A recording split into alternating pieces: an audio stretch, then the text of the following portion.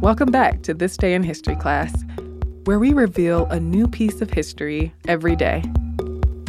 Today is March 20th, 2019.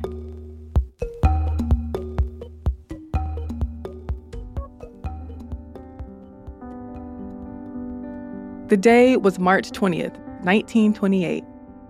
Fred McFeely Rogers was born in Latrobe, Pennsylvania. He would go on to become a minister, composer, producer, and writer.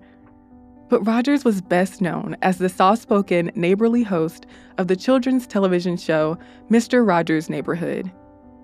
His work on the show and as an advocate for educational television would earn him a Presidential Medal of Freedom, a Peabody Award, and a spot in the Television Hall of Fame.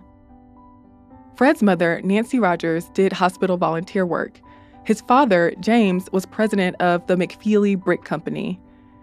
Fred liked Latrobe, and he would later base his television neighborhood on the city. But as a child, he was introverted, isolated, and teased for being overweight. His asthma was so severe that he was often stuck inside the house. But by the time he got to high school, he was more outgoing. After graduating, he attended Dartmouth College for a bit, then transferred to Rollins College in Winter Park, Florida, where he got his bachelor's degree in music composition in 1951. When he graduated, he started working at NBC in New York as an assistant producer, then as a floor director. In 1952, he married his wife, Joanne Bird. And in 1953, he headed back to Pennsylvania to work as a program developer for the public television station WQED in Pittsburgh.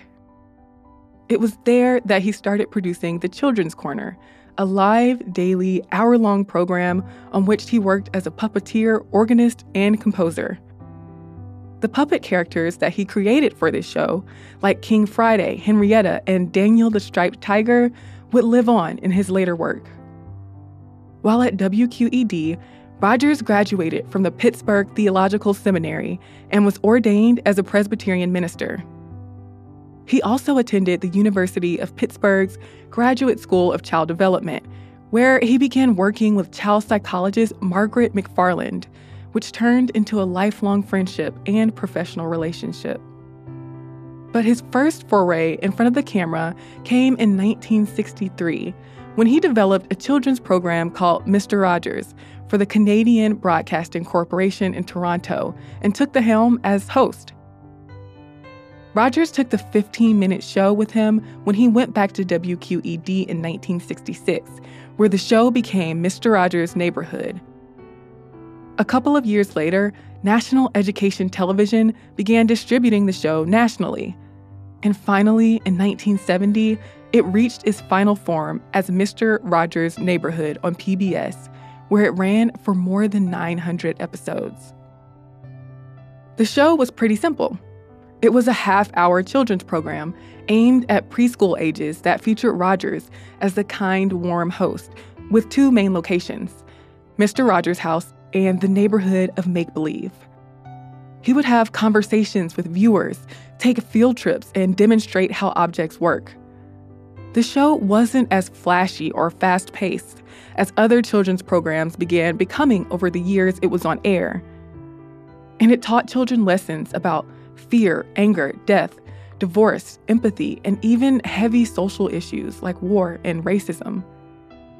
The show grew a huge and enthusiastic fan base before it ended in 2001. There were instances behind the scenes where Rogers seemed to lean toward controlling, like the time he wanted a reshoot because popcorn spilled over and could scare the kids watching. But authenticity and honesty were character traits that he spoke highly of. He once told Newsweek, "One of the greatest gifts you can give anybody is the gift of your honest self. I also believe that kids can spot a phony a mile away." Rogers was a Republican and a Christian, but he never really talked about his religious or political views on air.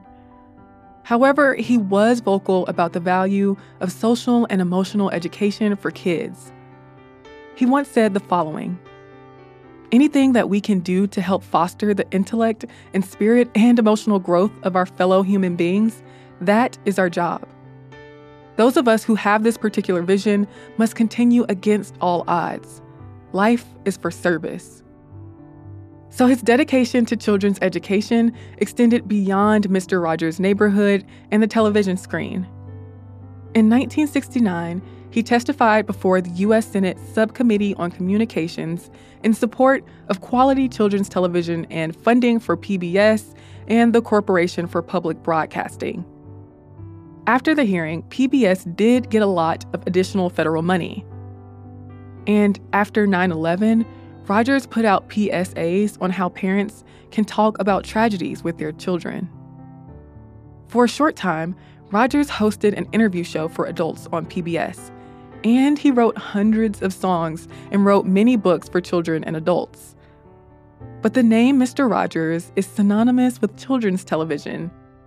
His marriage of personal values with academic integrity left a significant impression on educational media and American culture.